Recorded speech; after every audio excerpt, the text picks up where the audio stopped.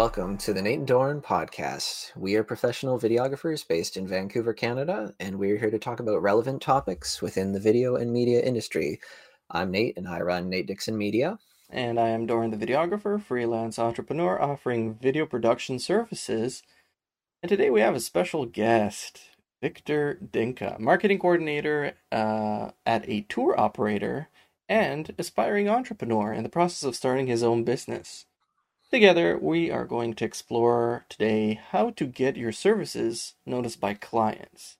But before we get into our main topic, Victor, please introduce yourself, give us background knowledge on how you got into marketing, how we know each other, although we've mentioned it briefly too. Give us your your angle.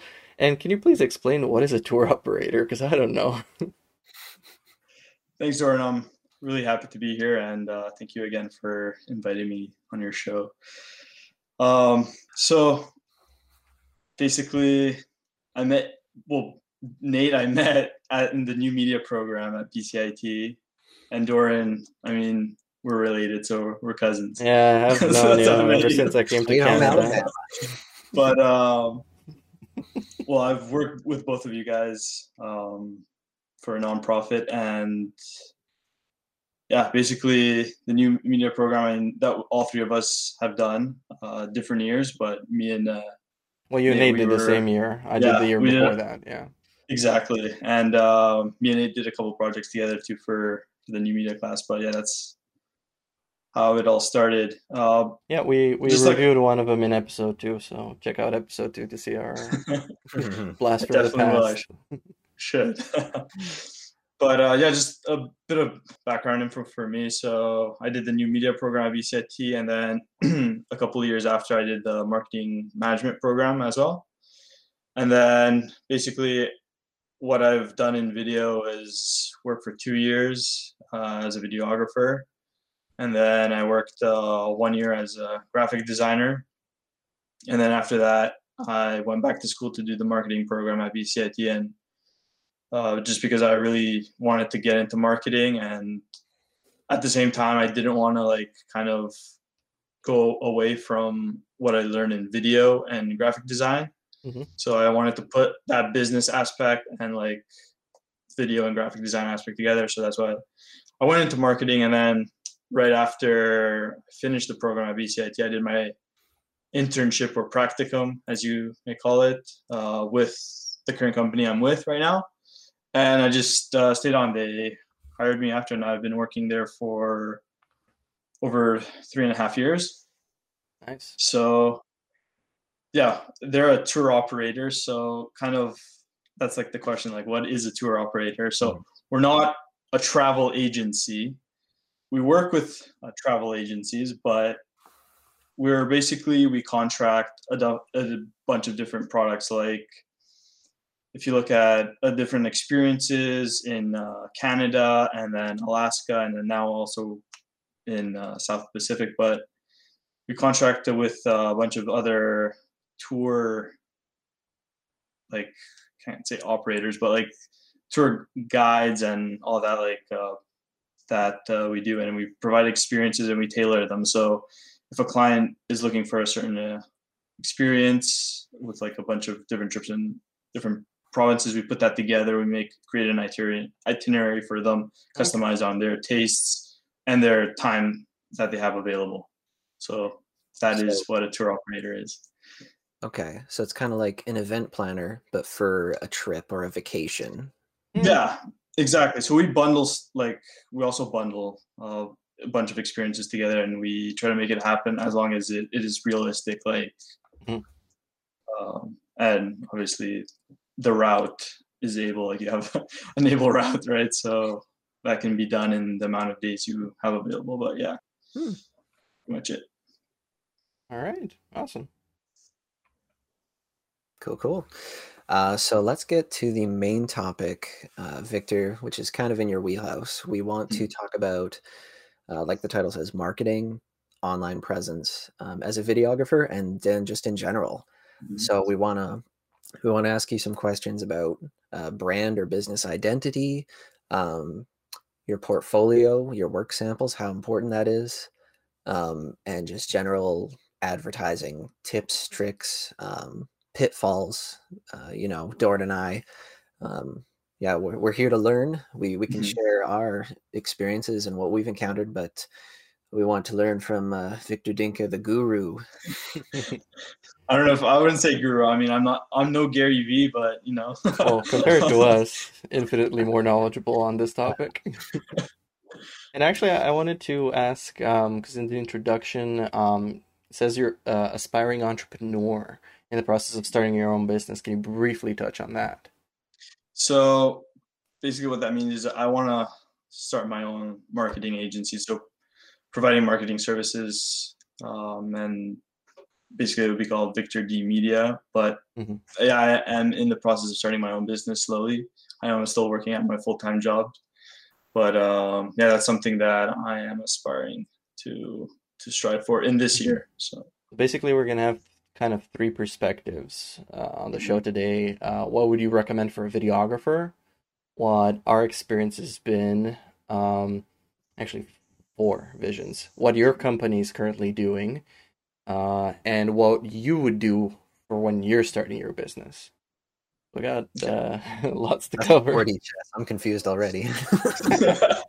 Well, you can rewatch the podcast to figure it out. Multiple timelines. It's like Tenet or something here. Well, hey, Multiverses. yeah, Marvel Universe. Um, so, yeah, Nate, what would be the first talking point you'd want to go with? Well, Victor, I want you to tell us about brand identity. So maybe, what goes into a name? What's your logo? Why don't you take us through the journey of the bullet points of what you think of when you think brand identity for a potential client of yours? I think that's a great way to start. I mean, I think for just like establish your brand identity, I think that should be like the first kind of step for a business. Definitely, name and logo are important. As like brand identity, it helps you to differentiate your business from like your competition and to kind of like just put your position, your brand how you want it to, and like in the market. It's really important to develop like a professional and creative identity, something that's more unique compared to what's out there already. And to do that, like you need to establish like something that grabs people's attention. So at the same time, don't go too like crazy off the rails with how your branding is, but something that's like appropriate to like what your consumer, what you want to sell. Like you have to see exactly what your business or like company values are and try to incorporate that in your brand. You want to build something that brings loyalty and trust with your clients or users, something that separates you from your competition. You don't want to copy your competition in terms of branding. Definitely not, because people can just be like, oh, isn't that like maybe a knockoff of that guy or of that company? So you don't want to be that guy. So like Um, an example of that would be if you know somebody's called Vancouver Wedding Films, don't just copy that and be like British Columbia Wedding Films, because that's very generic. Is that kind of what you mean? yeah, I mean, Or I guess, how about you take us a little bit through the decision process that you came up with your business name? So why did you choose Victor D Media? What was the thought process in well, creating that brand identity? okay, it's more it's personal. I mean, well, personable.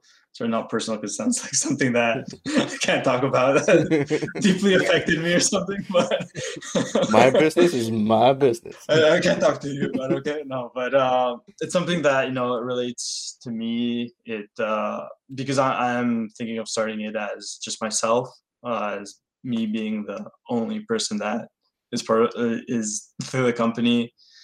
It has a nice ring to it. And to be honest, I mean, I was inspired of the name of watching Gary Vee. Like his company is Gary Vee Media. I mean, I don't know if you've heard of Gary Vee, but I listen to a lot of his podcasts, and he's a great marketing guru to like follow on like LinkedIn or YouTube, Facebook. Definitely recommend. But that's kind of it got me inspired, and I wanted to have like my name in the branding. Mm. At the same time, I was thinking when I was making that, like there could be negatives to that. I mean, if eventually if I want to create like maybe a bigger business, it could, maybe somebody doesn't want to work for a company that has like someone's name in it, or you never know. But that's like something that I liked, like the name, just having my name in it, and it had a nice ring to it. So that's what I went with it. But Mm-hmm. in terms of branding, I mean, especially for like a videographer, like for logo design, kind of the general rules for like logo design, doesn't matter what business you're in, but kind of finding that like the typography you want for that, like the font you want, the style you want, not to make it too complex, like not to have too many elements in the logo, something that's like clean and that's easily like readable, because also you're thinking about different like sizes, like for social media, maybe like for Instagram, the icons are smaller for your like your profile image. You have something that you need a logo that's visible like at any type of size, and if you're thinking of doing something for print, or it should be really visible and identifiable. So that's, I think it's important for a logo to have that. And also, this is something we learned in the new media class. I don't know if you guys remember, but to not have a gradient in the logo. I do remember that. So I know gradients are cool, and some people are like, "Oh, gradients are so cool; they look so cool." But no, it's a big no-no for logos. I would not recommend having a gradient for logo. Um, Definitely not. But yeah, I think once you have your brand identity, and basically along with your values and what you want to target, because it's basically like if you want to target more professionals, like businesses, then you got to have a logo that's like clean and like professional, and to cater to that. If you have something that's really wacky, like you have like some crazy font like schoolboy, like that kind of font, that's like maybe you're targeting like, maybe that's cool for like really young or like kids, if you're targeting that, but it wouldn't work for a more professional like business if you're thinking like corporate videos or something like that.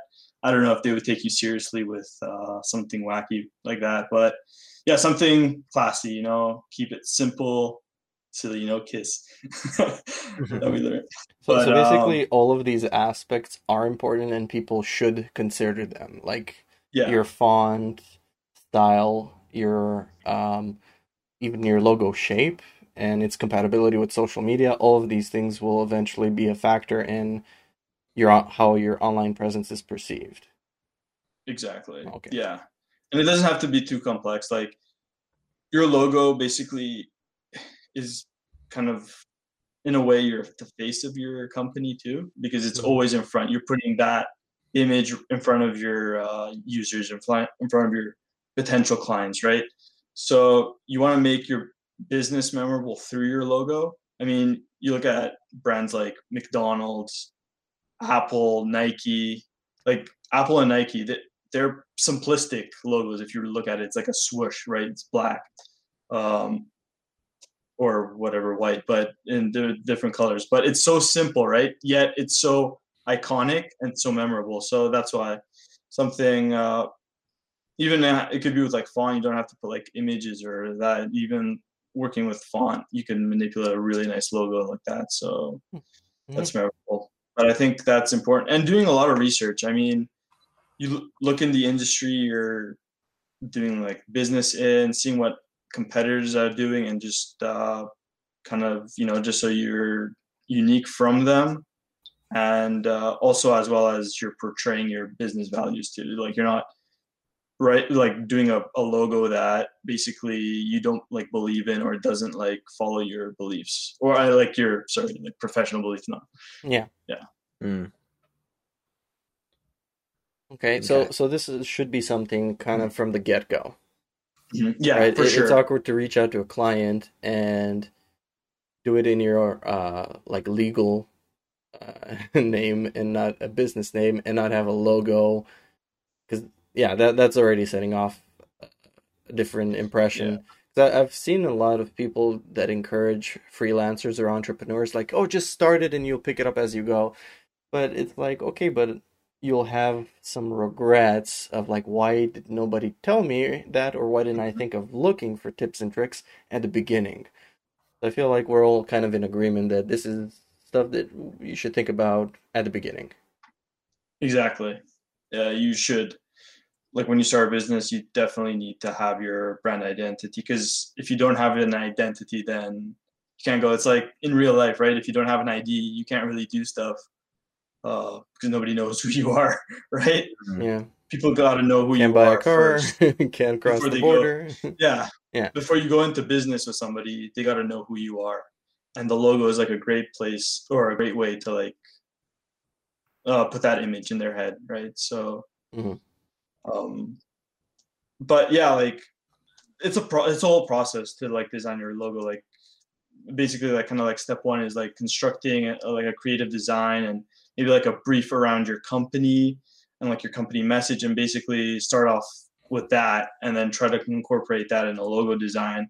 And like I said, like research your competitors and also your target audience. Like, what do you want to target? Do you want to target professionals? Then you know Hmm. kind of like what type of logo and like design you need to do that.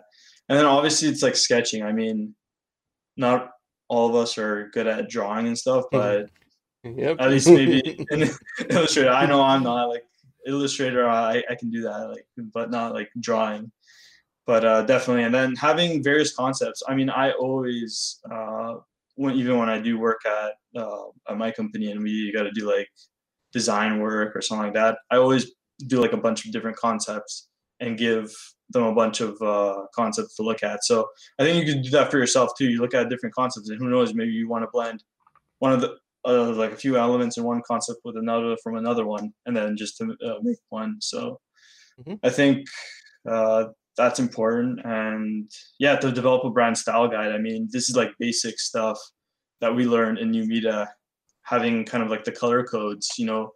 Seeing what colors we want in our logo, putting the codes out, it helps a lot. I know even in our company, I created a style guide for the logos we use and all the branding we use, because it's important. Like we use our branding in so many things, and as a business, you use your branding on everything that's marketing based, like through like email marketing, whatever, any ads you put out there. To create them, you're gonna need to know the exact colors. You don't want to have some ads or some marketing that has slightly different colors in your branding than from other ones. If like the logo is the same, so just to like narrow that down and just play around with it. It's a lot of like just playing around and experimenting, but once you get it established, then you can just really move forward and kind of put it out there. Hmm. And that logo and those colors would be heavily featured on any sort of portfolio or website, any like digital storefront or whatever to showcase your work. Um, why don't you talk to us more about having a demo reel for us Mhm. videographers, or having completed projects to have like on on show, like on the webs on the internet, I guess. Yeah, Right. for sure. You have like your brand identity and you reach out to the client. So how do you hook them? So I think both demo reels and completed projects are important. And the way I see it is like in business, you have that elevator pitch, which is 2 minutes to sell a client on whatever product or service. Through a demo reel, I see that as a visual elevator pitch. Like you would put your top projects or your top work in there in that video reel, and make a maybe 1 or 2 minute reel that showcases what projects you've done that you're really proud about, that have basically the ones that will kind of sell the client on. So I think it's important to have a demo reel. Maybe some people are say like whatever that they're outdated, but I think they're really important, especially if maybe clients don't have a lot of time for you to sell them on something. So like I said, like a 1 or 2 minute thing, and that could really get them hooked. Obviously, completed projects are really good. I mean, definitely to showcase your clients what you've worked on and what you've done on in the past is really good to show and to have that on your website as well. I mean, if a client is thinking about doing services or like video services or media services, whatever is needed or whatever they want to go through your like your portfolio and see like, Mm. okay, this guy's done weddings. Okay, if they're looking for a wedding videographer or photographer, they can see like what you've done for that and all of your experience in that. I think that's really important to showcase that. uh, Got a quick mhm. question there, Victor. Do you think it's more beneficial to have that all in one place and say, I do weddings, I do dance recitals, whatever? Or do you think it's better to have like mini sites that are like kind of a vertical slice of here's my wedding website Mhm. and then your dance recital website or whatever, so that when you're reaching out to these clients, it feels more personalized for them instead of like, here's my, because there's probably pros and cons to both. Do you want to speak to that? Yeah, for sure. I mean, I think it's like a necessity to have a website. So, especially for online presence and like SEO work that we'll touch on later in this episode, but definitely you want to have a website because that builds your online presence. I can see like portfolio, and that would be really good to send to clients. Like if a client's looking for weddings, right? Like a wedding, or you send him like your wedding portfolio, and I think that's really good. But I think you should have a website. Like it's a must. It's really important to have a website for portfolio.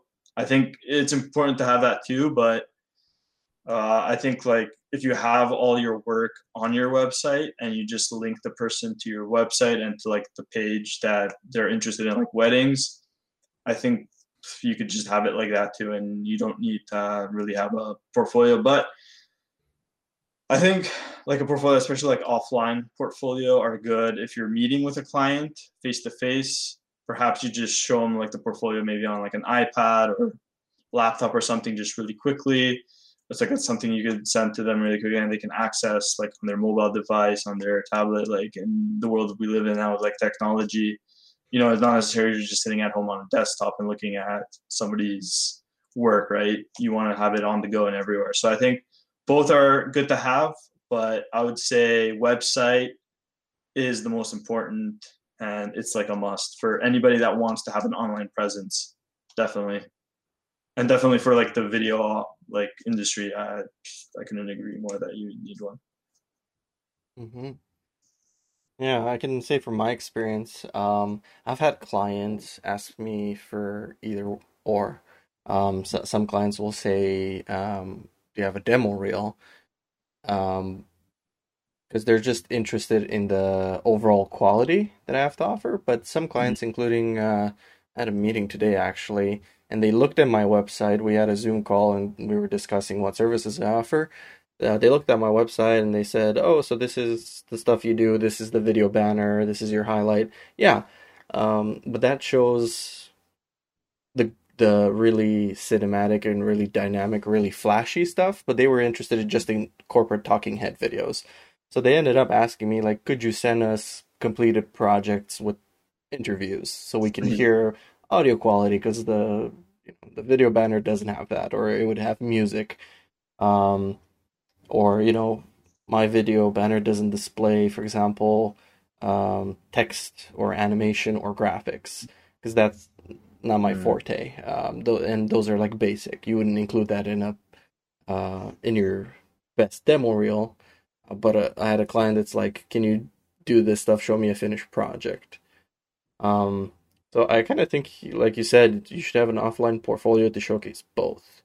Um, it'll just increase your chances of Yeah. convincing the client, like, "Oh, you don't want to see my everything I do. You want to see specifically this? Okay, I have this for you." Mhm. And actually, that's kind of a reason why a year ago I went from having everything on my front page and a demo reel with everything to segmenting stuff. Because I realized like the wedding person, they're not gonna sit through my whole 2 minute demo reel until it gets to the wedding part at 40 seconds. Mm, Um, and I have to say, starting off my business at the beginning, I didn't have an online presence. I had my website for a long time, but I didn't populate Mhm. it to make it like brand identity. Yeah. And after 2 years, it finally my website finally got to the point where I was getting clients reaching out to me through my website. Up until then, I had to like search for them and network and Mhm. communicate and apply for gigs, Craigslist or whatever. So from my own personal experience, I can agree with everything you're saying. Like it makes sense logically, and I've seen it work. Definitely. Um, yeah, Nate, how's your okay. website experience been? Um, yeah, I've kind of revamped my website in December, and Mhm, right now it's kind of all in one. The pro that I like is I can show like the big list of all the clients that I've worked with, and Mhm. I feel that builds more trust when they can see, oh, they've worked with all these companies. Maybe they've heard of some of them. But the downside is it becomes more generic. And if I'm mm, just trying to target a certain niche, like SMBs or schools, Mhm. then I'm thinking of creating mini sites that just show the work related to that. So I can send them that link. They see that I'm a specialist in that niche, mm, and they're like, "Oh, this is this guy's bread and butter. This is his wheelhouse. I want to hire Mhm. this guy because this is like what he focuses Yeah. on." They're not thinking, "Oh, this guy does weddings and funerals and all this other stuff." Like a jack of all trades isn't necessarily what a company might be looking for.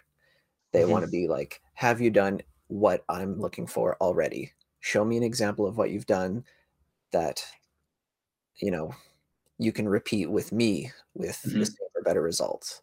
Right. Um, yeah, so that's kind of where I'm at right now is figuring out what different niches I'd want to target with different parts of my website or just build Mhm. entirely different websites. At a company I worked for a couple years in the marketing department, the website social media guy there, he would build these micro sites, and they were all targeted towards specifically towards the locations that he was advertising in. So, for example, it'd be like vancouversbestroof.com, and that would be the landing site for all of his advertising in Vancouver. Mhm. Or in Portland, it would be like oregonsbestroof.com. So all the advertising from that would go to that site. So people would feel, oh, this is like a local connection. They wouldn't just see like North America's best roof. Yeah. They, you know, if they're searching like roofs near me or something like that, seeing that URL and Mhm. everything like the address is that area, I think that built a lot of trust and it helped him get a lot of leads that way instead of doing the whole catch-all. We've roofed everywhere in America. mhm. It was like we do roofs in Vancouver, and here's somebody giving a testimonial from Vancouver, Oh, interesting. and I thought that was pretty effective, or it worked for that target market. And I was like, oh, that's really fascinating. I never would have thought of that. So basically, it was a bunch of different websites for the same thing, but like also under like different brands, but for different locations. That's how it was. Yeah, it was all like geographically Mhm. tailored. So, and the call now would be like a sales rep from that area. It's Mm. not like call our 1-800 number. It's like, here's our local phone number, here's our local office, and it was all kind of targeted that way. That kind of sounds more for an established business with kind of branches and employees, more than like you wouldn't do that as a solo entrepreneur, would you, Nate? No, because I'm kind of just lower mainland, but Mm, I could Mhm. see applying that and not necessarily based on the geographic location, but based on the specific services you do. So, Doran, if you're like trying to build up your live stream services, have just a website for, live streaming. This is my Hmm. setup. These are the live streams I've done. And then you can have that link that you can send to those clients who are interested in just live streaming. So by that, you don't mean a separate page on my website that's just that. You mean like something that they can't click off of it. It's its own live stream thing, and there's no, oh, I also do weddings. Oh, I also do this, because that's kind of my current setup. Yeah, yeah, it would be completely separate so that Hmm. they're not distracted by, oh, this guy does weddings too, or oh, this guy, he, you're not trying to portray yourself as a jack of all Hmm. trades. You're trying to say, Right. this is my specialty. I don't know, maybe you do doranlivestreaming.ca or whatever, but having it all Hmm. kind of in separate silos instead of one giant umbrella. It was like a bit of time and money commitment to get all those domains and everything its own little thing. Oh, it's $10 a year for a domain. You can still host it all under the same spot and just copy Hmm. paste the basics of the site, like the bones of it, so to speak. Um, so that's something I've been I'm researching, not too and IT savvy on that stuff, so that's why I'm like, oh, that's easy, yeah. I'm what are your intimidated by thoughts on it. that kind of an approach, Victor?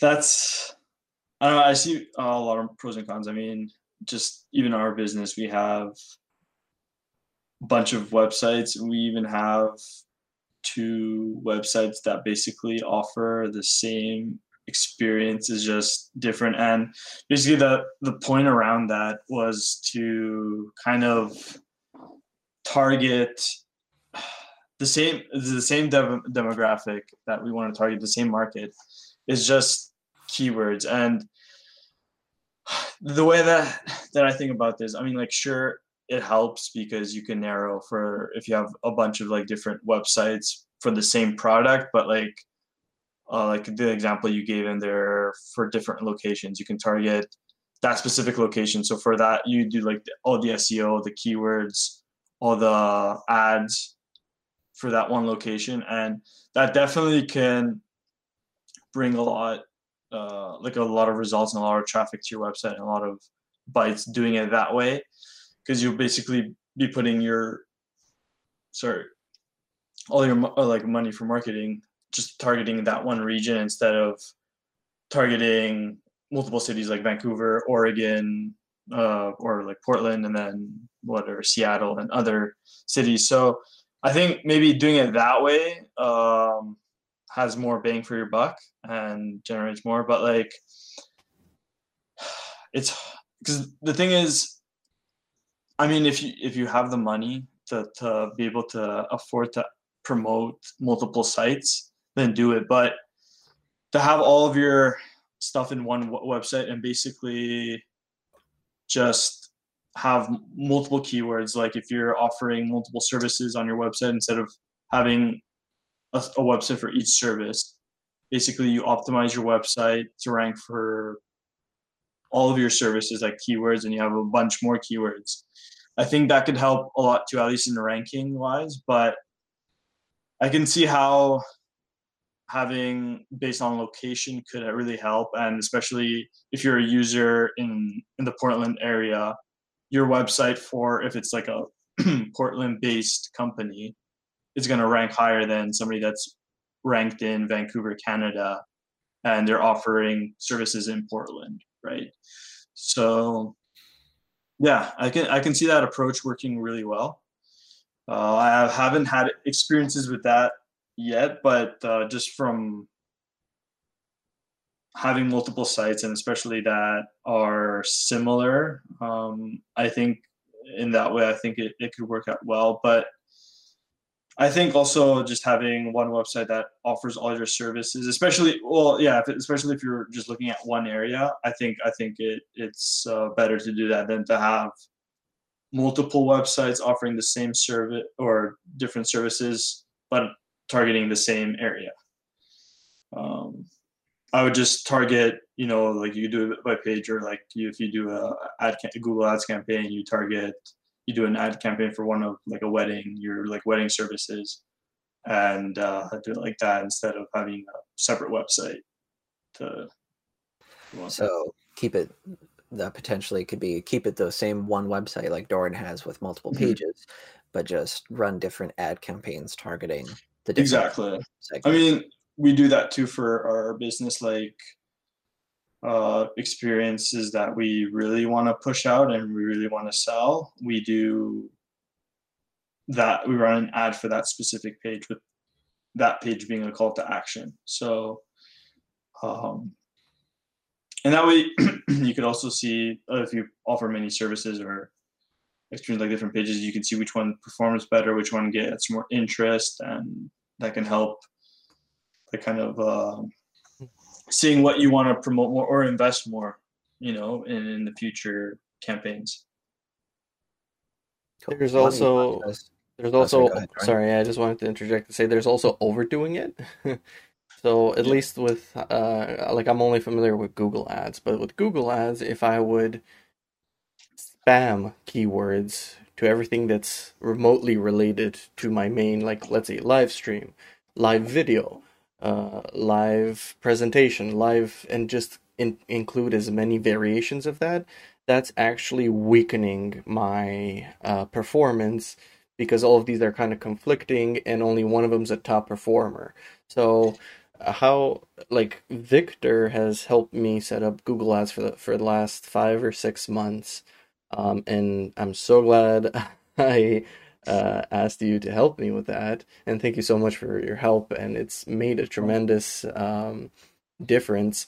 But can you quickly go over how do you figure out what the best keyword is? Whew. So, I mean, see, there's two different like aspects to that. There's like the if you want through Google Ads, like that's paid advertising, you got to be more specific and narrow down your keyword search, especially if you have a smaller budget. I But do. if you're doing organic, so basically this is not paid, it's just like on your website, you're optimizing you could put in more keywords because you're not paying for those keywords, right? So I think, I mean, I've read various articles on this and I've done research on this because just from optimizing the websites for the company I work for. So it said a lot of the articles say that Google frowns upon keyword stuffing. So keyword stuffing is basically you just put a bunch of keywords in there, like thousands. Some could be related, some could be unrelated. Just you like think of keywords that are popular or searched on your website. But we've seen like I've done competitor research. Like the thing is we also use tools like SpyFu or Moz tool. I don't know if you've heard of these. They're like SEO tools that you pay obviously for these services, and you get kind of a into the competitors' SEO. So like on their website. And Oh, what we've noticed is that our competitors on their website, they have thousands of keywords on like their homepage, for example. So we've played around with the idea of having more narrow down keywords like that really work with our brand, and because at the same time it's best to match the SEO keywords with your text that you have on your page and on your website. So if you have like let's say for a company doing like a travel company and you're selling like train vacations to the Rockies, you want to have keywords that rank for those experiences. It's also on your on your page, like the text. Like if you have like Rockies Rail Adventures or something like that, but and you have that as a keyword, but you have that on your page because Google basically looks at the SEO keyword you have on your like optimized for your page to see if it's on your page on the text in the like the SEO title and the meta description, and also it's also for images. So if you have images on your website, you have a meta tag for that, and if you have the keyword in there too, that is another bonus. So checking all those helps. And now it's hard because if you're ranking for, I don't know, 100 keywords, chances are that you have all 100 of those keywords on your page. It's very like slim. So try to have as much keywords on your page as well, and then also rank. I mean, we've had pages that we put like hundreds of keywords. We're just testing them out and seeing how that page will rank. And it's a lot of just experimenting, like basically seeing what competitors are doing and just testing that out and seeing what works. Like, I mean, with like SEO tools, and you can get like free trials. And I for strongly recommend if you're having a website to have SEO optimization, have it some way. I don't know if you work with like a web developer or you're able to integrate that yourself, but to have SEO keywords for each of your page on your website. That's really important because that's how you will rank on Google. Without those keywords, that limits your chance of ranking high on Google. So yeah, that's kind of the importance. And like, sorry, to go back to your question with like the Google ads and what keywords you want to rank for and how you decide with that. Basically, it goes down with like research and kind of researching your competitors, see what keywords they're ranking for, and obviously seeing what your website offers, and if there's similarities with like what they're offering and obviously what you're offering, then because what it comes down to Google ads, you bid for a certain keyword, like let's say it's Vancouver videographer, for example, right? Chances are your competitors are going to try to outbid you for that keyword. So even if you have the top bid, let's say it's like $1, chances are your competitor, if they have the budget, they're going to keep outbidding. And it's important for like Google ads. If you have like a really small budget, just narrow your keywords and maybe have 5 ones that you really want to go all out and you want to rank high to like bid. So you're on first page for those keywords. But sorry, with Google ads, you can target kind of like the location base. So I think it helps first to do this, like to optimize your site first, like organically with SEO, and then delve into actually paid advertising through Google. And then it's kind of like I said, an experiment. You do your research, you see what keywords you think will rank really well with your website and that have ranked really well with your competitor. You do that, you use that, you see what results you get. If you don't get the results you want, for next time to like include other keywords. But for us, like usually I make like a huge list of like keywords that we should use, and I usually check like kind of like the ranking, what's done, what PPC is for that, like the pay per click, like what the value is. And yeah, it's also with like along with your budget. But I think to narrow it down, if you have a tight budget, to narrow it down more, it's a lot, instead of like also targeting a larger area. You don't want to do that on a smaller budget. You want to target maybe a couple locations that have like really brought you in business, or Right. that have So like yeah. for Vancouver, like specifically downtown will bring me more than Chilliwack. Yeah, so then you think of like targeting downtown and like spending that budget, most of that budget on downtown instead of Chilliwack, right? So I think that's really important, and I think connected with SEO and just the monitor. You got to monitor daily. Like it's not enough to like. I mean, I know it's hard, especially if you're just one person and you're doing all of that and you're managing your marketing, your SEO, and whatever product you're working on.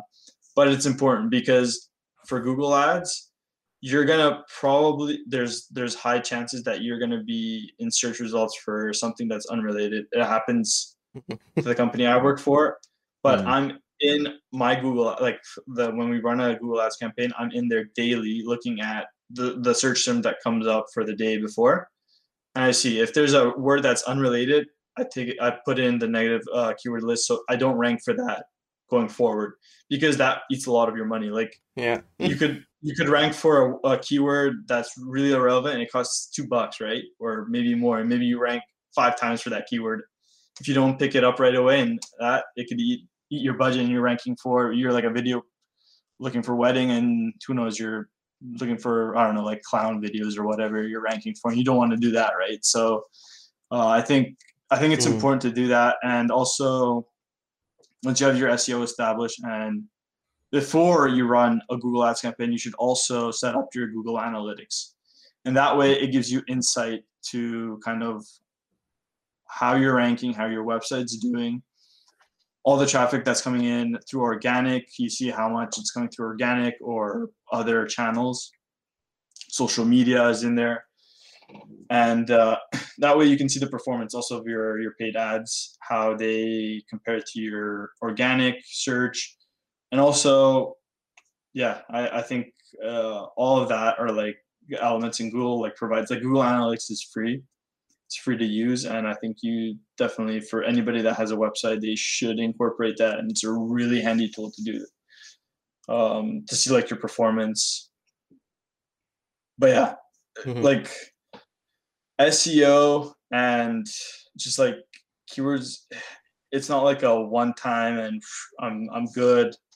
You're always got to be, because it's changing, and especially with like paid advertising, you're getting outbid, so you got to be that on there daily. Like I know Google Ads has it set up now, so you're like, they take in account how much budget you have daily, and then they put that automatically to bid for the high, to have the highest bid.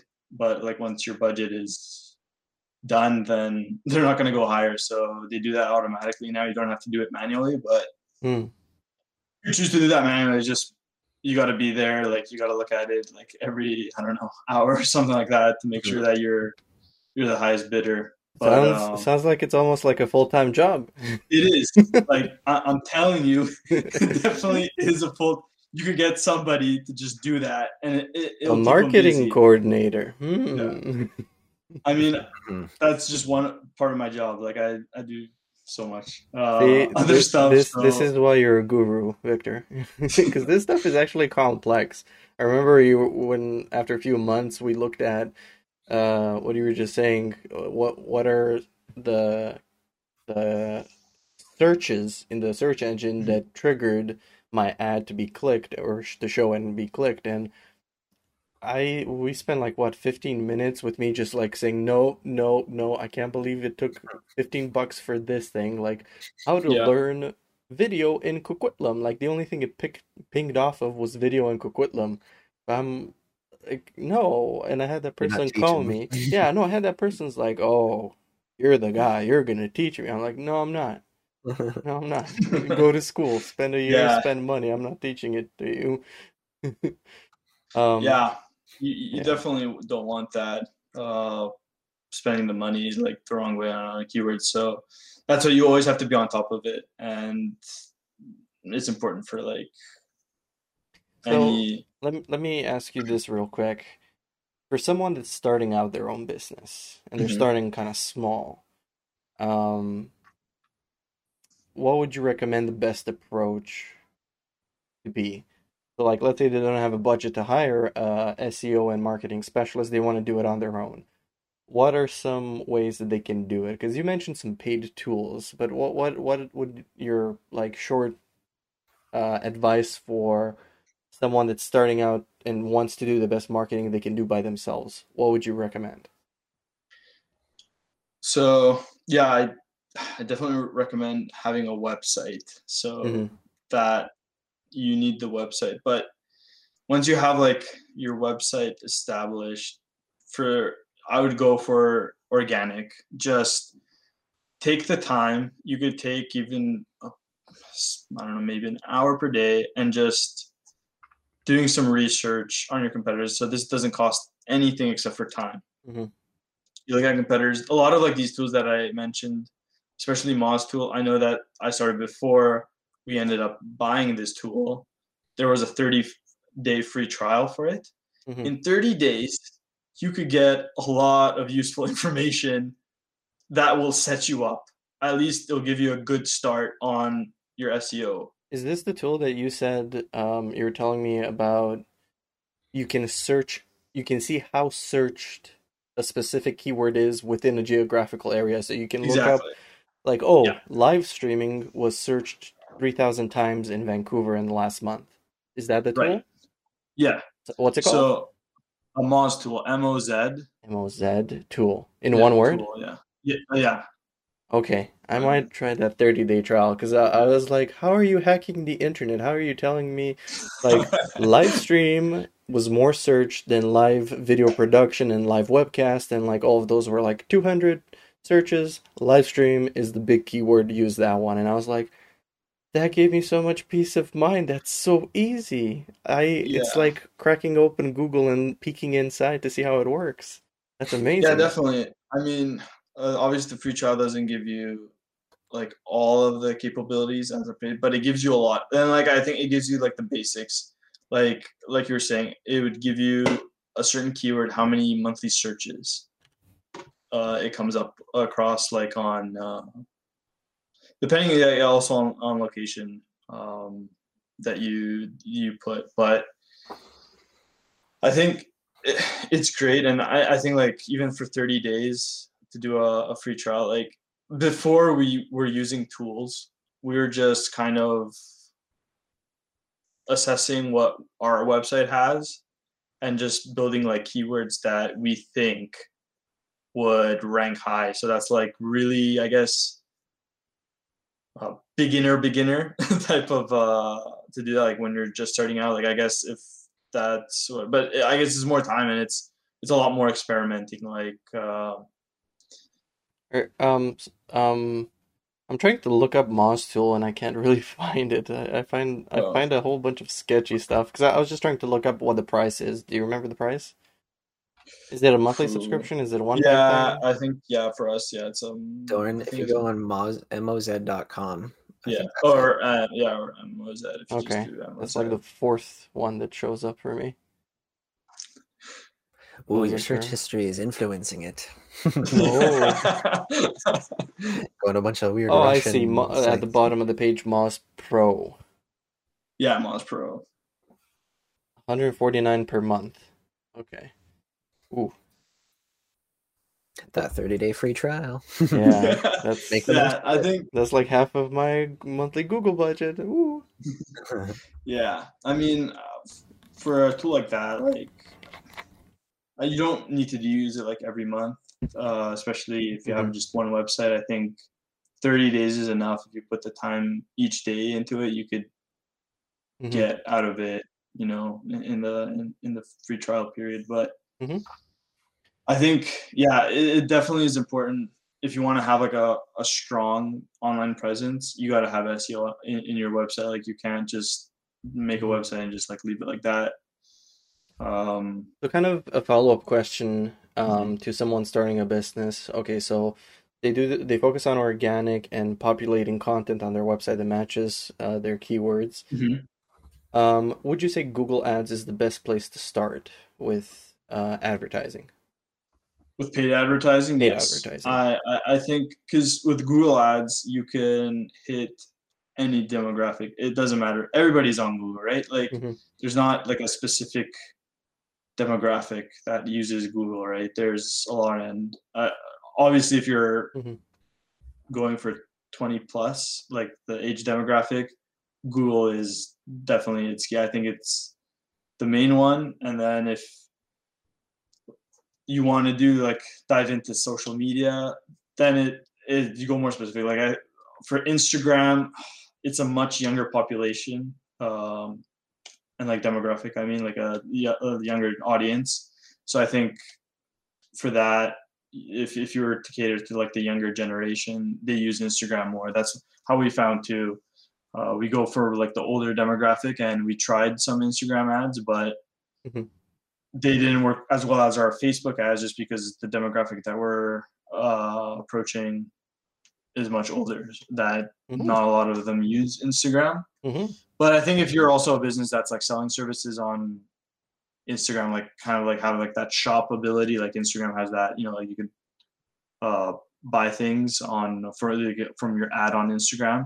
Definitely it works that way. But I would say for a social media, like for these videographers, Facebook would work, and then LinkedIn as well, because LinkedIn is more of a Oh. professional platform. So that's if you want to reach like businesses, business owners, you're gonna reach them through LinkedIn. Hmm. But I think if you were to pick one, just one platform, I would say Google Ads. But you would still recommend having content on Facebook and Instagram Oh yeah, for oh organic, right? 100%. And Yeah, 100%. searchability. Even on LinkedIn, like any organic, uh, like advertising, it doesn't hurt. So Instagram, it's good to have external. This is another point related to like SEO and all that, like external linking. So having external sites, whether it's from your social media or like different websites linking to your website. So you have a Facebook account, Instagram account, LinkedIn account, Twitter, I don't know, whatever else accounts you guys have. If you have it for your company to link to your website, yeah, definitely. Okay. So, can you tell us more about this organic advertising? Like, Mhm. are you, because I've seen it a few different ways, is where people kind of just post it all as if it's advertising copy, and it just kind of like a billboard for yourself on these social media platforms. Or I've also seen people taking it more of a personal route where they share the behind the scenes, how they're creating what they're creating, sharing more personal things instead of treating it like a storefront where it's like, here's my services that I'm offering, or here's my latest finished product. Call me now. Like it's all like hard Mhm. sell. Um, so, what do you think about those two different styles for these social media platforms? That's a good question. I mean, I know for like our company, we've dived into all those sets. Like, especially with COVID happening, we took a step back from being like a salesy approach and being like, oh, contact us for whatever experience. So I think it's good to maybe to have a couple posts. I mean, see, it depends like what industry you're in, but like kind of in the video industry, I think it doesn't hurt maybe to have at least one post a week that's a bit more with like a call to action to be like, oh, visit my website or something, or contact me for whatever wedding video services. I think those posts work really well. At the same time, you don't want to be super aggressive with like salesy because people are just like, oh my gosh, like this guy's like trying to always sell me something, right? So you're kind of like that door to door salesman, but on social media. So you don't want to have that approach too, because some people just get really fed up and they're like, oh, unfollow. Like, it's always salesy stuff. So I think to have like a blend, a good blend, and maybe have kind of also maybe just show an image or something of your work, or just Nate, because I've been following what you've been posting recently on Instagram and posting all that like Langley like photos and that type of post. Like mostly it's just like about kind of like this the artwork in the city of Langley, and it's not like really like a salesy approach. I think those type of posts are really good, and it also shows like the quality of like photos you're taking,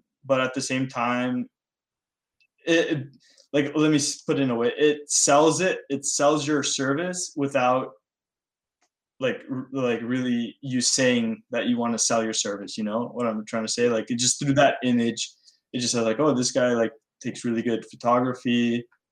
Let me look. They look on your profile, they see a link to your website, they go to your website like, oh, this guy actually does like like photography, like wedding photography, that you know So, so like I kind of think, soft sell approach.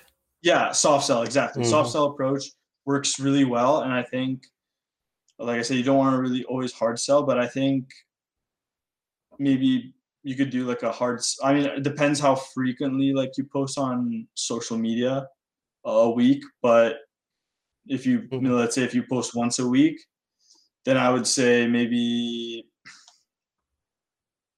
once a month, or maybe twice, or like every second week you post like a more salesy type post, and then uh, the other weeks is more like a soft sell, and then even do like a post that just, it doesn't really like sell on anything, just, yeah, just kind of more, or it could be something about an experience that you've had, or like something, I don't know, you've took a photo of something in the park, maybe it's like an animal or something, and maybe, I don't know, it's like a funny story that happened, or how you captured that, or an experience. I think that that helps too, with certain clients. They're like, oh, you know, that's kind of, it grabs them too, like just like a mini story. But yeah, I think having a good balance, that's key to having a good balance on social media with like your posts and like what you're advertising. If were to go into like the paid advertising for social media, like the like Facebook or Instagram, then I would go for obviously a salesy approach and like a call to action, like visit my website type of thing, or contact me for the services. That's the only time I would say like I would definitely do salesy approach, so for the paid ads. But if you're just like organically just posting on social, I would say like a good balance would be great. Mm, I have to say cool. the fact that you're focusing on where you're operating in Langley, Mhm. that really emphasizes you're the local guy there. You own Langley. You're yeah, like if people look up Langley photography, they'll see a bunch of your stuff and they'll be like, okay, this is the guy. Mhm. Yeah, oh for sure, and obviously you're tagging, like that's important too. Tagging, like you're tagging, uh, or like City of Langley and something like that. Like basically through that tag, you're basically getting more exposure, because people that follow that certain channel or account, that post comes up, or that hashtag, or that you know.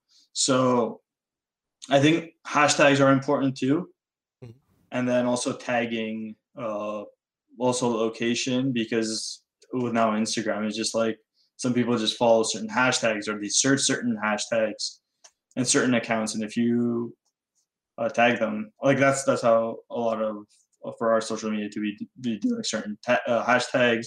And we tag certain like partners, depending on the experience or like the destination where we posted about. Mhm. Okay. Another question I think Dorn and I had was, where does networking fit into all this? You know, it's a buzzword. Networking, you gotta network.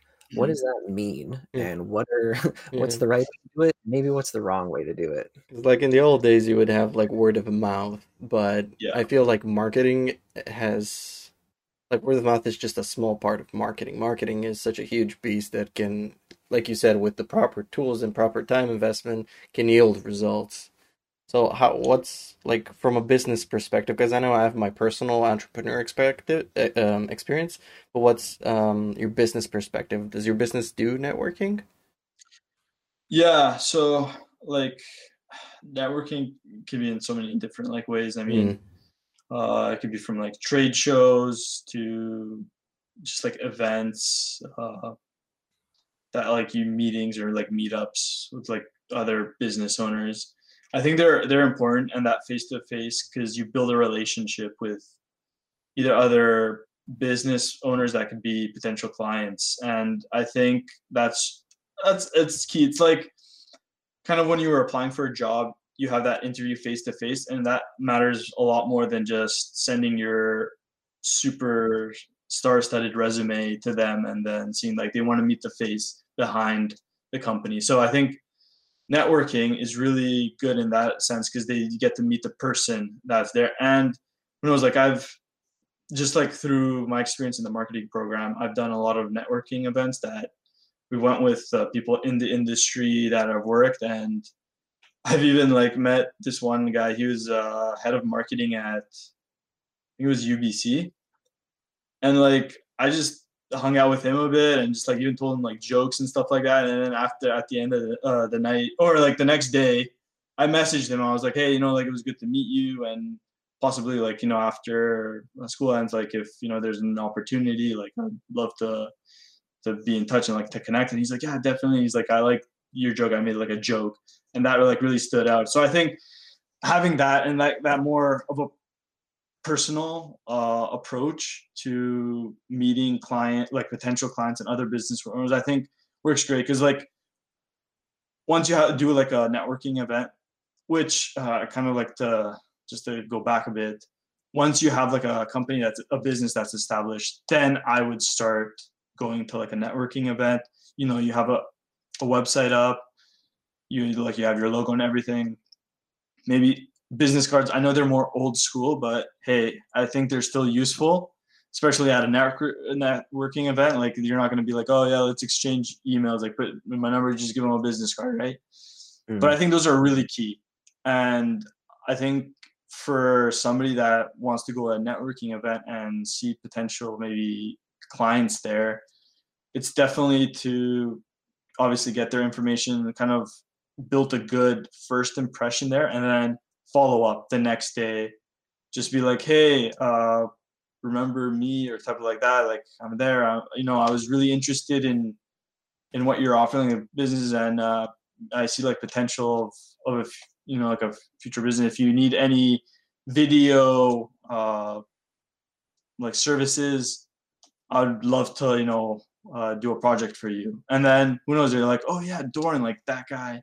Like, oh, I Good joke. remember it was awesome. Yeah, it was awesome. Like he presented himself really well. Like they got to know you a bit just through that networking event, right? And they're like, yeah, you know what? I will reach out. I got a video like that I really want to do right now to sell my lawnmower, I don't know, product or whatever, and I think it's really good. Like networking, and that they taught us in marketing, like networking events. If you can go to them, do go to them because you get to meet people, and you never know when that connection there that you meet will help in the long run in in the obviously in the professional world. And it could maybe not necessarily be in the short term, but it could be in the long term and be like, hey, like remember I went to that. It's like, oh yeah, right. So or they would reach out to you. They're like, oh yeah, I remember you were telling me that you're a videographer.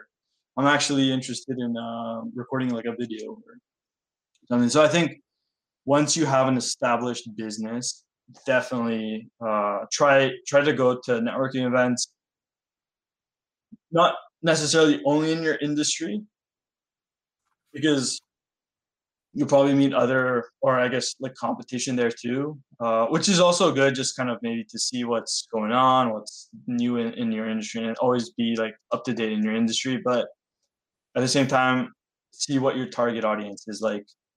Like I was saying, like for that small business, if you're looking to target small businesses, check like meetups or events that small business owners attend, like kind of like that, and try to attend. I mean, I know some of them like that the small business BC, like I attended for like a project I did at school. I think it was like $30 a ticket to get in, but definitely like I met small business owners there and kind of saw what their needs are. Like people are pretty like honest. They're not just there to like only show off their business and just like get brand awareness, but it's also like to see, hey, maybe I have like a need, and maybe you're the guy that can help with like assess that. So I definitely think networking, even in this era of like technology, I think that like face to face is really important. Mm. Hmm. Yeah, I can speak from my experience that I think showing up in person and seeing the business owner face to face gains so much more trust than like searching online and finding it and like like you said, Yeah, there's no personal touch there. But if especially if you vibe with someone, oh you yeah, guys get along, you have shared experiences or something, you're both family folk or whatever. Mhm. Um, Victor. hey, we're family. Like that's one talking point I've had in networking is like, oh yeah, you got kids? Oh, how far apart? Oh, the toddler phase. And it's common talking points. That's like, yeah, I'm a business owner, but I'm a person just like you. Yeah. Um, for me, networking was kind of overwhelming at the beginning because it's like there's so many ways to do it, and there's a lot of paid ones. Some are more expensive, some are less. Actually, these Mhm. things behind me are like that's BBB. That's definitely the most expensive I've been with so far, and it's like barely paid for itself in clients. But Mhm. it as far as clients directly coming to me, but it does offer that impression when they see the sticker on the car. I'm hoping. Um, but the problem with networking now with is that COVID really threw that away. There's no more in Yeah. person, and the virtual ones are just like chaos. Probably the best networking I did was actually what you kind of mentioned earlier. And it's one over here, the BCPVA one, which is like British Columbia Professional Videographers Association. I joined those guys like 3 months in after starting my business because they were like affordable, only like $200 a year. And I Hmm. thought it was absolutely insane for me to go and see other videographers and talk about what, because I'm like meeting my competition, like you said. Yeah. Yeah. But actually, there's so much demand for video on the market that when those guys get overwhelmed, they would pass on work to the next person because you meet together, you talk together, Mhm. you share projects together, you help each other, and it's better than trusting a Right. stranger off of Craigslist that might not be as good as he claims he is. So again, that personal like one-on-one, I can see you, I can see your work ethic. Mhm. I've also had them like work with big projects, like a big company requires three camera operators for a multi-camera shoot. Guess what? Right. Doran's not gonna man three cameras. I gotta subcontract two people. So that's been the one that's been most profitable and most helpful for me. And then there's like Chamber of Commerce, which is local, but it's like, there's already a guy established there, and I don't have any chances. Because what he does is another interesting thing. There's a free form of networking that you can do, which is sponsoring events, especially nonprofit and community events. So let's say City of Langley's doing a First of July, like or a Canada Mhm. Day festivity. You can contact them, Nate, and be like, I want to sponsor and do a video for you guys to promote this. And it'll be like a free thing, but they will plaster your logo on their material. Mhm. So because like, okay, there's gonna be like 2,000 people that attend this thing throughout the day. That's 2,000 potential people that will view my logo. If like 1% of them needs a video, that's like, all right, 20 people that will Mhm. contact you, possibly tomorrow, possibly 3 months down the road. Hmm. And that's what this person's doing in Chamber of Commerce for Port Coquitlam. They're just like giving everything free, and everyone knows him because of that, because he does Mhm. it for all the events. Um, and that is interesting. I've had a few opportunities to do that, but I didn't take them because I'm prioritizing work that's paid over free stuff right now, especially with pandemic going on. But it is something to think about. Um, and I do want to briefly mention this one called BNI, Okay. um, Business Network International, I think it is. Mhm. This thing is like cult level, next level type of networking. I, your business might be interested in something like this, Victor. Basically, these guys meet very strictly, like every whatever the time was that everyone has agreed upon. But the one that I went to, and it's local by city, was Wednesdays between like 7 a.m. and 9 a.m. for breakfast, and you have to attend all of them. If you miss like more than two, not in a row, just two, you're off, and it's paid. It's Mhm. like a lot, almost as much as the BBB one. But everyone there is unique in what they offer. So in the chambers of commerce, there's 20 realtors, 13 photographers, 5 videographers. In the BNI one, there's one photo guy, there's one video guy, there's one construction guy, there's one pianist, there's one plumber. And the arrangement there is everyone agrees to reference jobs to everyone else, including outside the group. So if you're in a BNI and you're a marketing coordinator, and I'm in the BNI too as a video guy, and Nate comes to me and says, "Oh, do you know any marketing guys? Maybe I know 5 other ones, but I'm recommending you because you're in my BNI." Like that's how the system Oh, works. I see. And Okay. everyone, this is why I say it's a cult-like thing, because everyone remembers each other's motto or logo, you know? And they're like reciting them together, and it's so weird. But that's how tightly knit of a group they are, you know?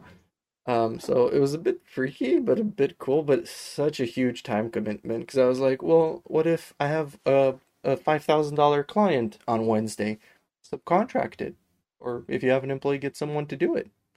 But if you have it, like you have to weigh like how much does the BNI give you, right? So like Mhm. it's one of those things like you have to do a year to see if it pays for itself for the days that you're skipping out on work, if it's the Wednesday. But another thing that was really enforced that I didn't like was the fact that they enforced referrals and not just Oh, cold leads. You need to give a hot lead. So it's not like, okay, I need to recommend somebody to Victor. I'll give him Nate's phone number, but Nate's not interested. But here, I give you a cold lead. Here's a number to a guy I know.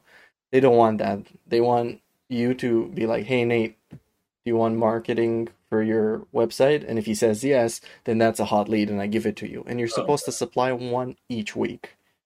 Wow. And One quality.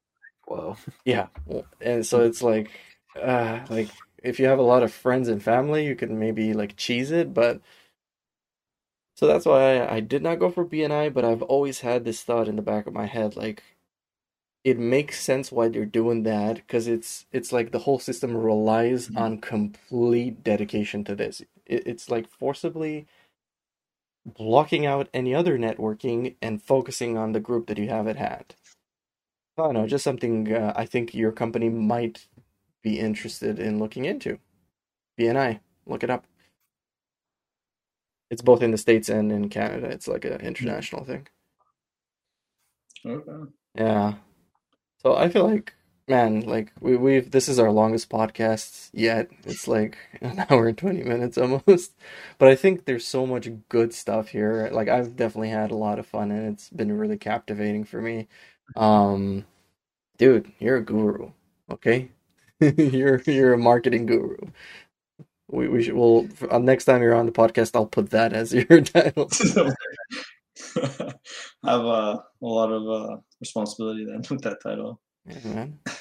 But also, if Well, there's, sorry, go ahead. I was gonna say when when your entrepreneurial own business takes off, you can call yourself whatever you want. Oh yeah, for sure. I mean, Marketing guru Supreme could be me. President Guru. I did Supreme see guru. like people on LinkedIn, they have like interesting like titles, like they're not employed or something, and they're like, oh, whatever, uh, helping businesses better optimize or growing businesses, blah blah. Yeah, like a long title, but it's like something more creative. I was like, oh wow, that's cool.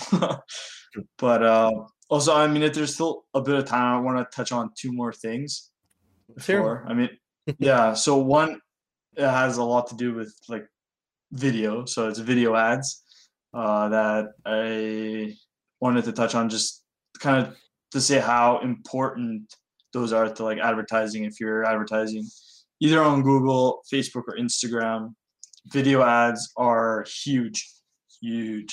So Huge. like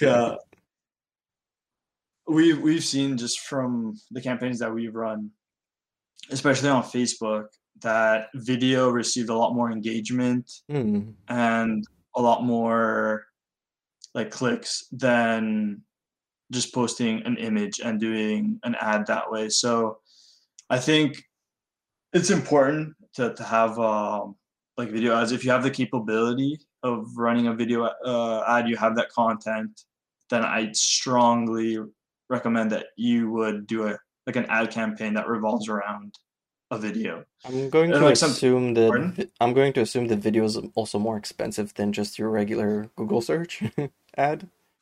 Yeah, it's well at the same time, yeah, because it's like a different, but also you run the campaign based on keywords that you want to rank for that video campaign, but also like the conversions, it's based off of like the impressions and views. So Wait a minute.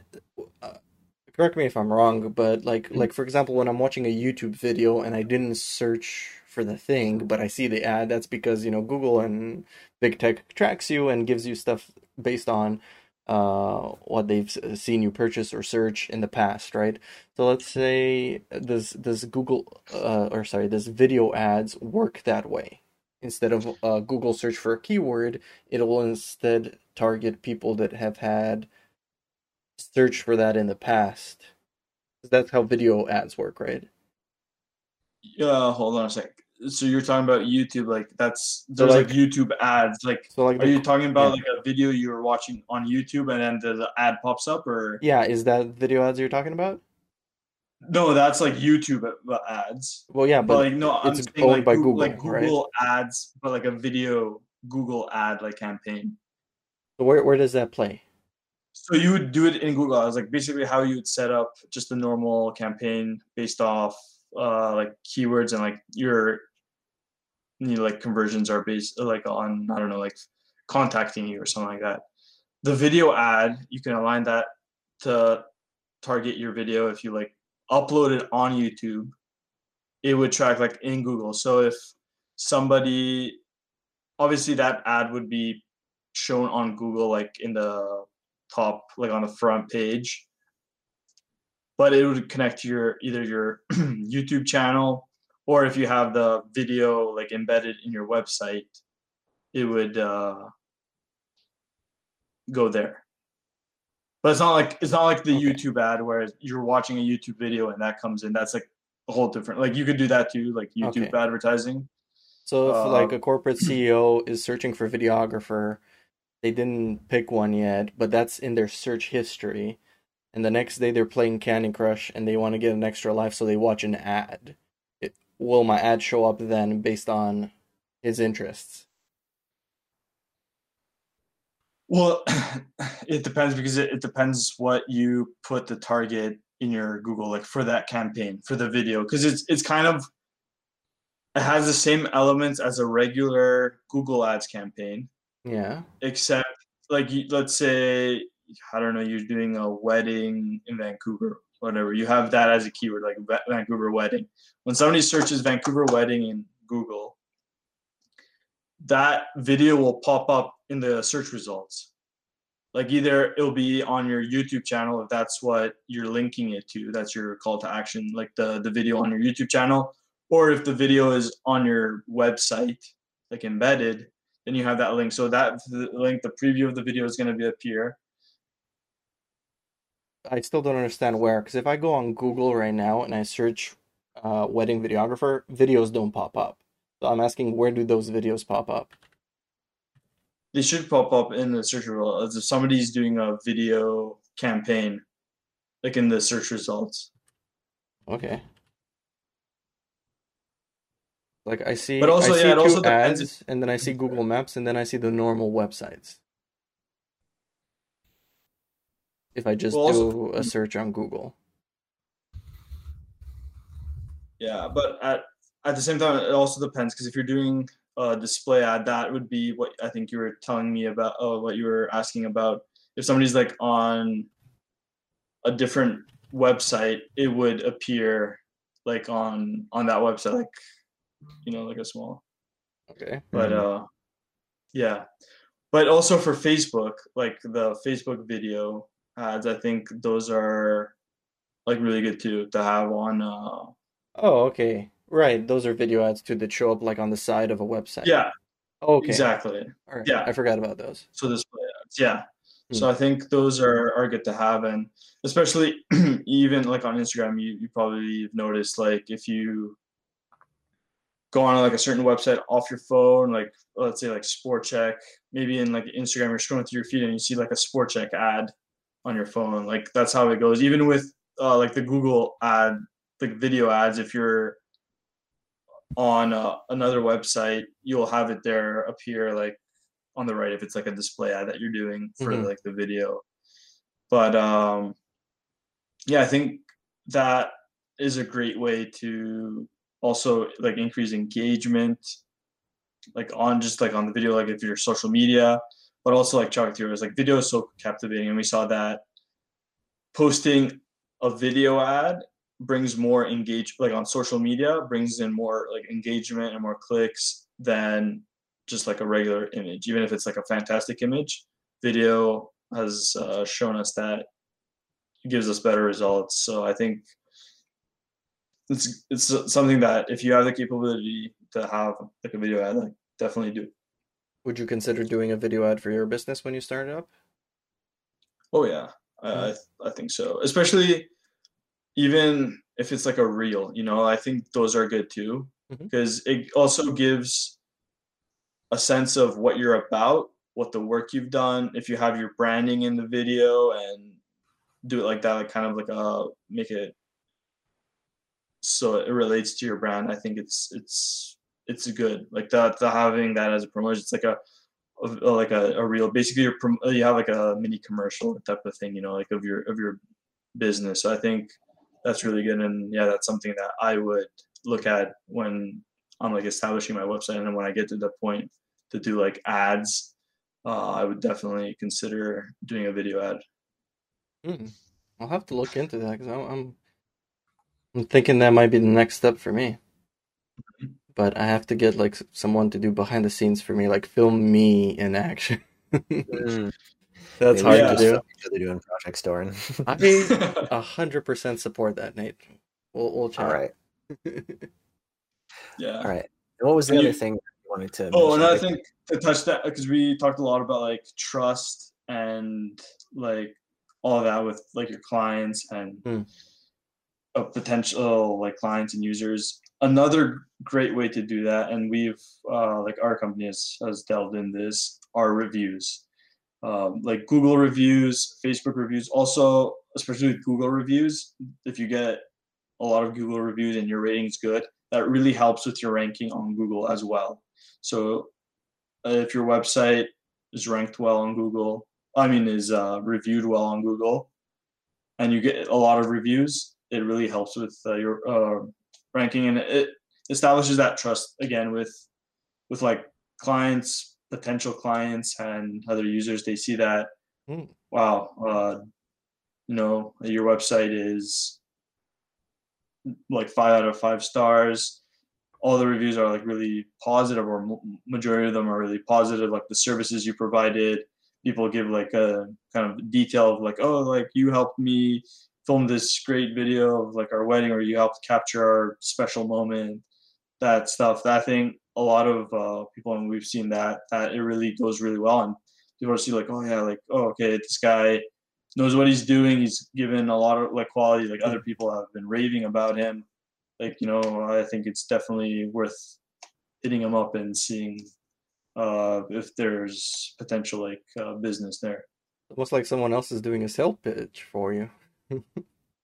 Yeah. Yeah, pretty much. I mean, it definitely helps. I mean, I always there could be like a negative side to that with like somebody leaving a negative review, and there's Mm. trolls too that or you know competitors that just leave you a negative review. But at the same time, it could really help build that trust I between have you and I have one person that said amazing work and it gave me a 4 star for some reason and brought my average down from 5 to 4.8 and I'm like, why would you do that? I don't know like, why what some does people. amazing mean for you?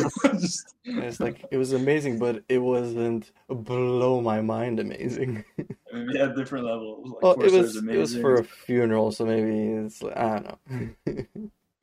You weren't just Yeah. somber enough or something. Yeah, I actually had I had a He client didn't that smile at me at the end. yeah, I didn't crack enough jokes at the funeral, man. I actually had a client that has multiple businesses that they're running, including like Brown Social House. Oh, okay. And they said something interesting. Have you guys heard of this one? Besides getting those reviews, replying to the reviews apparently increases your organic search by a ton. Hmm. They didn't explain why. They just Yeah. said, "Oh yeah, I had 150 reviews, and my marketing guy told me start replying to him. He did, and then his like traffic grew. I don't know by how much, but Yeah. he said it grew a lot. I'm like, okay. No, definitely. And also another thing is basically replying to comments on your posts, social media posts. That's key. Like if Mm, somebody leaves, I mean, there's all obviously it could be like a bot and just says, "Oh, nice," that type of thing. But if it's something that's a bit more like maybe it's like a sentence and stuff, do reply. Don't just like mm-hmm, leave it like that because the engagement helps a lot and to see like users see that you're engaged with your audience that helps a lot because that's like oh okay they actually care to respond to that person's comment or that person's review they're really interested in that user experience or providing great service to that person or even if it's like somebody leaves a negative review but you're addressing that mm, issue or that review and you're being like oh like sorry we're please contact me and then we can work mm, something out or whatever that person sees like oh okay they're willing to do that they're willing to make amends or help mm, so I think that's really important to have that mm. as well. Yeah, I've seen companies do that, kind of damage control, and like they acknowledge, like, "Oops, it's a misunderstanding. We'll fix it for you." Hmm. Yeah. Mhm. Cool. Very Yeah. cool. Cool. Cool. And it's probably one of those things we can just keep on going, but I think that's enough for tonight. How are you guys feeling? We'll have you Yeah, again, Victor. We'll have you yeah, again. for sure. We'll I talk about mean, more stuff. marketing is so much, and if you really want to go into detail and stuff, it spends a lot of time. But Hmm. just kind of touching on like the main things, and I guess what you guys are mostly interested in. I think that does it some justice. I think. Yeah, for sure. And like I said, a lot of stuff that you've said, we've like practically done for my stuff. And actually, I'll just quickly outline this. Since I started the Google Ads with you, I have not had to go out and look for work. Work has come to me. Like I'm getting phone calls, contacts through my website, text messages, and that's so much easier. Oh yeah, I That frees up mean so much time, that's and it also brought in my ideal budget-minded uh, um, clients. You know, the corporate stuff, the people. Because I don't know, I've grown up with a different mentality of like, ooh, ads are stupid, they're bad, ad block. I don't want to click ads on because I'm not a consumer of whatever, right? But as a business now, it's so different. I value ads so much, and I of used to course. think who would click on an ad, and now it clicks in for me. Like the fact that you put an ad is because you're a professional and you spend money to show that. So a Yeah. professional is going to click on an ad. Now it's just like, oh, ads work. Okay, I'm a believer As That's if good. they're relevant to what you're looking for. now. Yeah, no, Like a that's video, good. you're not gonna care about, Hmm. uh, you know, flowers. Hmm. Yeah, Yeah. but if it is what I'm interested in, I'll click it besides what I would have clicked normally for the organic stuff, and I have like a different perspective of it now. Mhm. And I can actually tell who's bought the ad and they're doing it because they just started their business and their website doesn't back up the ad, like it doesn't look as professional. Um, so there is that double-edged type of sword type of thing going on there. But yeah, this whole discussion has just got me more excited for ads. I can't wait to look at my analytics tomorrow. I haven't looked in 2 weeks. Oof. Yeah, gotta get on that. Gotta get on that, You said daily? Oh man. man. You gotta, yeah. It's like well, at least like once a week. You should Well, yeah, I'm really definitely look at. small, so Yeah. yeah. Cool. Well, thanks so much for joining us on this podcast, Victor. Thank Yeah, you for dude. having me. Awesome. Yeah, cool. Well, I think. Sorry, Darren. Go ahead. yeah. I think that's a wrap for today's podcast. So thank you very much for watching. Leave a comment on what topics you would like us to discuss. Um, Tell us suggestions on marketing if you have any. We'd love to hear them because it is an infinitely complex subject. Obviously, it's not as simple as I thought it was. Um, yeah, and be sure to reach out and give us your feedback. Yeah, and also be sure to subscribe to not miss an episode of the Nate and Doran podcast featuring Victor this week. And you can find us on YouTube, Spotify, Apple Podcasts, or whatever you use to listen to podcasts. This has been Nate, Doran, and Victor. Thanks for watching and listening.